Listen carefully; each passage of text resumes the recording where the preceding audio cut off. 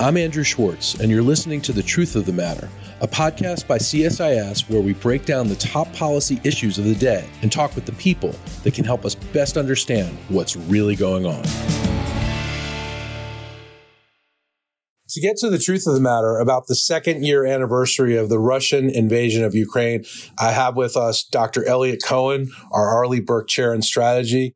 Eliot, so good to have you back, even under such dire circumstances we're talking in the world right now. How do you view the challenges going forward for the Ukrainians? And, this is a time where we're all taking stock here in America, but they're fighting day to day, minute to minute. How do you see what's happening right now? Well, thanks for that welcome. It's always good to be with you. I think the first thing we have to realize is that for the Ukrainians, this is an existential war. So they approach it very differently than we did, say, the Afghan or the Iraq wars, or indeed any war since World War II, and maybe not even that. So, they're clearly tired, they're clearly grieving, and they've suffered a lot, but their outlook is very different. I think the psychological challenge that they have now is that it looks as though this war will go on for at least another year, perhaps longer. They're deeply concerned about American support and whether Congress will come through, which is a critical thing, and whether, fundamentally the backing will be there for them to really be able to defeat Russia. But I don't think there's any question but that there is a commitment to winning the war and to defeating Russia. Defining that as really expelling Russia from territory that's Ukrainian, has been Ukrainian since 1991. And the reason for that is that the conviction is pretty much universal that if they don't do that, they'll just be setting themselves up for another war. So they're quite resolute in my experience. And you mentioned the United States Congress, which is a key component of this war. Right now, I suppose aid is not certain at all. In fact, it's uncertain. How do you see the equation here in the United States? Where is the Congress on this? It is uncertain at the moment. I mean, the thing that's bizarre about this is it's because of a minority of the Republican caucus, and particularly the extreme right, which is utterly opposed to all aid for Ukraine. I think nobody would disagree that if a bill went to Congress to provide the tens of billions of dollars of military aid to Ukraine, most of which, by the way, is spent in the United States, let's remember that would probably get something like a 2/3 majority. And so it's being blocked by a small number of kind of willful, stubborn isolationists who in some cases actually sympathize with the Russians in a perverse way and not with the Ukrainians. Now, I think a lot of people that I knew who know more about than I do were quite pessimistic for a while about that happening. I think in recent days, there's more of a sense that somehow this will be pushed through. I mean, the challenge is for the Speaker, Mike Johnson. He is facing a threat to vacate the chair, which is, basically a single member of the Republican caucus said we have to have a vote on firing him. And if he loses 3 or 4 votes, then he would be out as Speaker unless he was relying on Democratic support. And there are a couple of ways around that, but they're not simple. And I think that's probably what he's wrestling with now. But it's, you cannot overstate just how important it is for Congress to come through with this aid. And the consequences, not just for Ukraine, but for European security, and above all for American standing in the world, would be immense. So this is a real watershed moment. So what happens if the United States doesn't come through for Ukraine? Some of the consequences are just catastrophic, aren't they? Well, the consequences are already being felt. The Ukrainians lost Avdiivka. They've had to pull back a couple of kilometers here and there in other places. And that's because they're wildly short of basic munitions. That includes particularly 155 millimeter shells, but also it's air defense munitions. And one of the things that's worrying is if you look at the daily statistics for how many drones and missiles the Russians fire and how many get through as opposed to being shot down, the percentage has gone up. And that's, again, a direct reflection of lack of American support. And then there's a lot of other stuff that the Ukrainians need if they're simply going to be able to hold on, and they're going to need even more if they have hopes of carrying out an offensive. Now, the good news, kind of very thin silver lining in all this, is the Europeans, I think, have at last woken up to the possibility, which troubles me greatly, but it's a real possibility, that the Americans simply won't be there to provide the aid that they have. And so they're now talking about doing more dramatic things, to include importing munitions from overseas that the Czechs have offered to arrange if they can get the funding. I think there has been, there's no question, there's been construction of factories and expanded production in a lot of countries, including some like Finland that don't talk about it that much. So, that will all be there, but it's not going to make up for the United States. Not in the short run, it won't. With all this isolationism that we're seeing in the Congress, doesn't it occur to some of these folks that by doing that, the United States is really abdicating world leadership to the Europeans, to others, to even to the Chinese? I think they don't care. First, I think some of these people are really know very little about the world and care even less. Politicians normally are inwardly focused, as they should be. But I think this is a group that is particularly narrow. They haven't traveled that much overseas. They've never thought about foreign affairs. Some of them, like Rand Paul, are kind of in the grip of an ideology which is, libertarian and isolationist. And there are rival think tanks in this city that push this line. So that's what's going on. But I think it's also part of the drama of what's unfolding in the Republican Party. And, the domination of that party by Donald Trump, who has been extremely sympathetic to Vladimir Putin, extremely unsympathetic to the Ukrainians. And there's a desire to please him and to respond to his every whim. And I think the signals coming out from Mar-a-Lago is he doesn't particularly want to see a lot of aid going to Ukraine. And so people are reacting to that, or in some cases anticipating what they think he will think. And the result is something that's damaging not just the Ukrainians, but to America's standing in the world. Indeed. President Zelensky of Ukraine announced just a couple of days ago that the death toll among Ukrainian soldiers is up to 31,000, I believe. That's a staggering number. It's probably too low. The overall assessment seems to be that the Russians have taken about 400,000 killed or badly wounded enough to take them off the field or captured. I think a lot of people doubt that 31,000 number. They think it's probably higher, possibly considerably higher, but as much as 2 or 3 times. Because the Russian number, as you just said, between deaths and just casualties, meaning taken off the battlefield, is closer to 400,000. That is a staggering number. Oh, it's an enormous number. So, that I don't know whether he's counting civilian deaths as well as military deaths. And, there are people who are missing, there are people who are captured. You'd really need to go in there and figure out how the statistics are. But I would view that as a floor, not as a ceiling for what the actual casualties are. This is it bears repeating. This is a real war. It's a war of a kind that we simply haven't experienced in a very, very long time.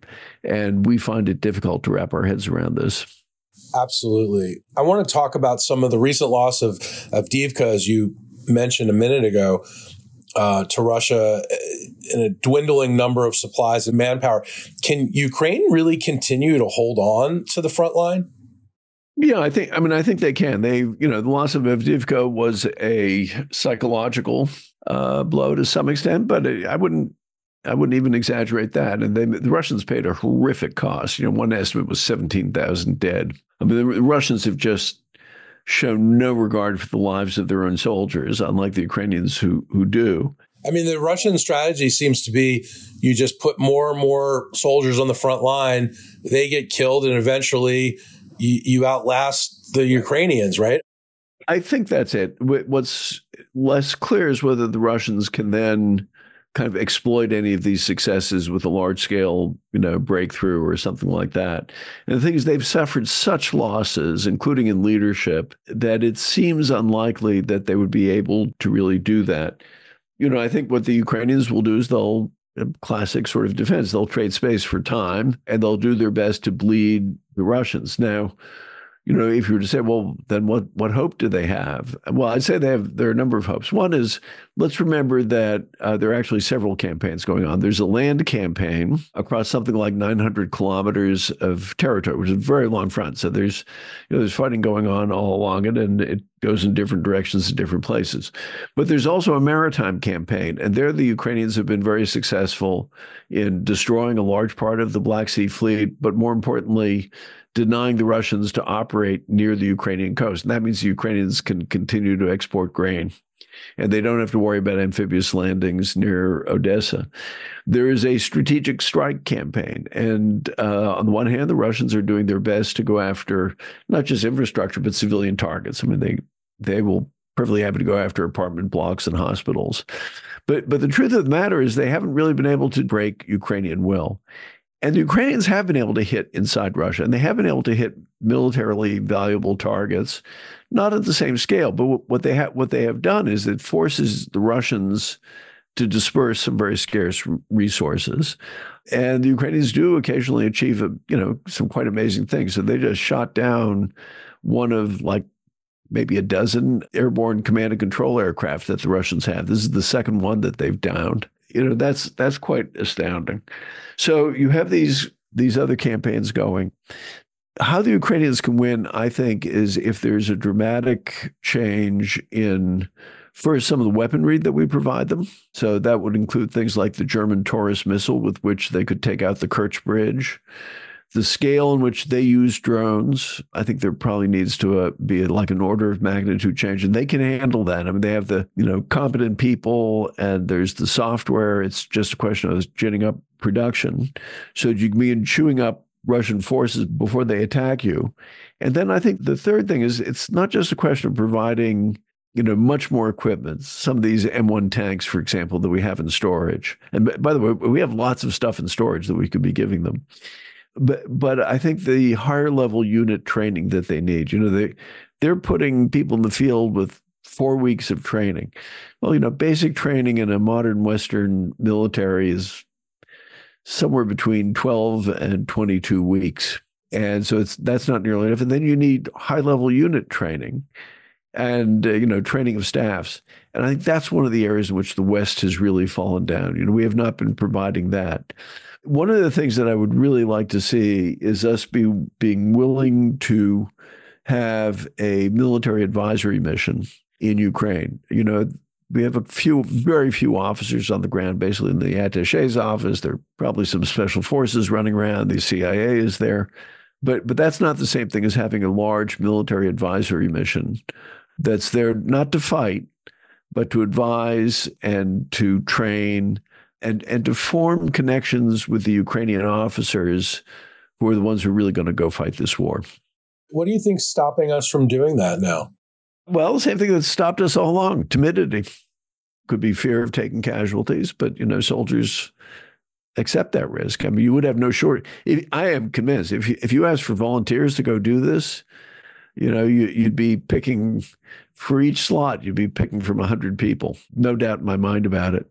I think there's also this lingering fear, which you and I have discussed a number of times, a fear of escalation, and something the Russians play on. And the result, it has been there all along over the last 2 years. It has caused us to do too little, too late, consistently. And I am very much afraid that it hasn't gone away. We have lots and lots of surplus ATACMS, long-range missiles. We're reluctant to give them to the Ukrainians because we're afraid it'll make the Russians mad. I mean, it's bizarre. We think it's a bad thing if an American weapon falls on Russian territory, even while the Russians are slaughtering Ukrainian civilians in their cities. This is madness, and there's nothing the Russians can do. We've learned over and over their threats, and so it's bluster. It's always been bluster, and we keep on falling for it. And I have to say, I am baffled by it. I'm baffled by it too. I mean, we're the United States. What do we care if one of our weapons falls on Russian soil? What are they going to do? Right. Well, and look, they've had no problem with Russian weapons killing American servicemen and women. None. So So it is not something that makes any sense. So let me just ask you straight out, do you think that this is a stalemate going into this next year? Or do you think anything's going to change? No, I think the word stalemate is actually it's a really misleading word. It's speaking as a military historian, it's misleading even when you talk about World War I. It's a positional war, and that is to say a war where there's not a whole lot of movement. But that doesn't mean that there's not a lot of important stuff going on, a lot of technological innovation, tactical innovation, training. And what happened in World War I is both sides innovated. You really saw that take effect in 1918. And then you had a series of campaigns, and the critical thing is that you begin to have first one side, then the other begin to collapse. And I think if eventually that will happen in this case, we want the Russians to be the ones to collapse. And I think I continue to think that's eminently possible if we act on the right scale and with the right sense of urgency. Eliot, I think the key question is, what happens if Ukraine doesn't win this war? Well, it is a monumental disaster. If they don't win the war, first, it's a disaster for Ukraine, which will have suffered terribly, will have lost a lot of civilians, tens of thousands of kids kidnapped. I mean, and God forbid that they come again under Russian rule, because the Russians really fundamentally don't accept Ukraine as an independent nation. So, we've seen what the Russians are capable of. We've seen the rape, we've seen the murder, we've seen the torture. So that will sentence the Ukrainians to that. But I think it'll have a larger effect on Europe. And I don't think the result is necessarily going to be that the Europeans arm to defend themselves, because this will be seen, and it should be seen, as a failure of American foreign policy and a failure of American commitments explicitly made to the Ukrainian people and to the Ukrainian government. And I think there'd be two directions in which I could imagine Europe going, none of them good.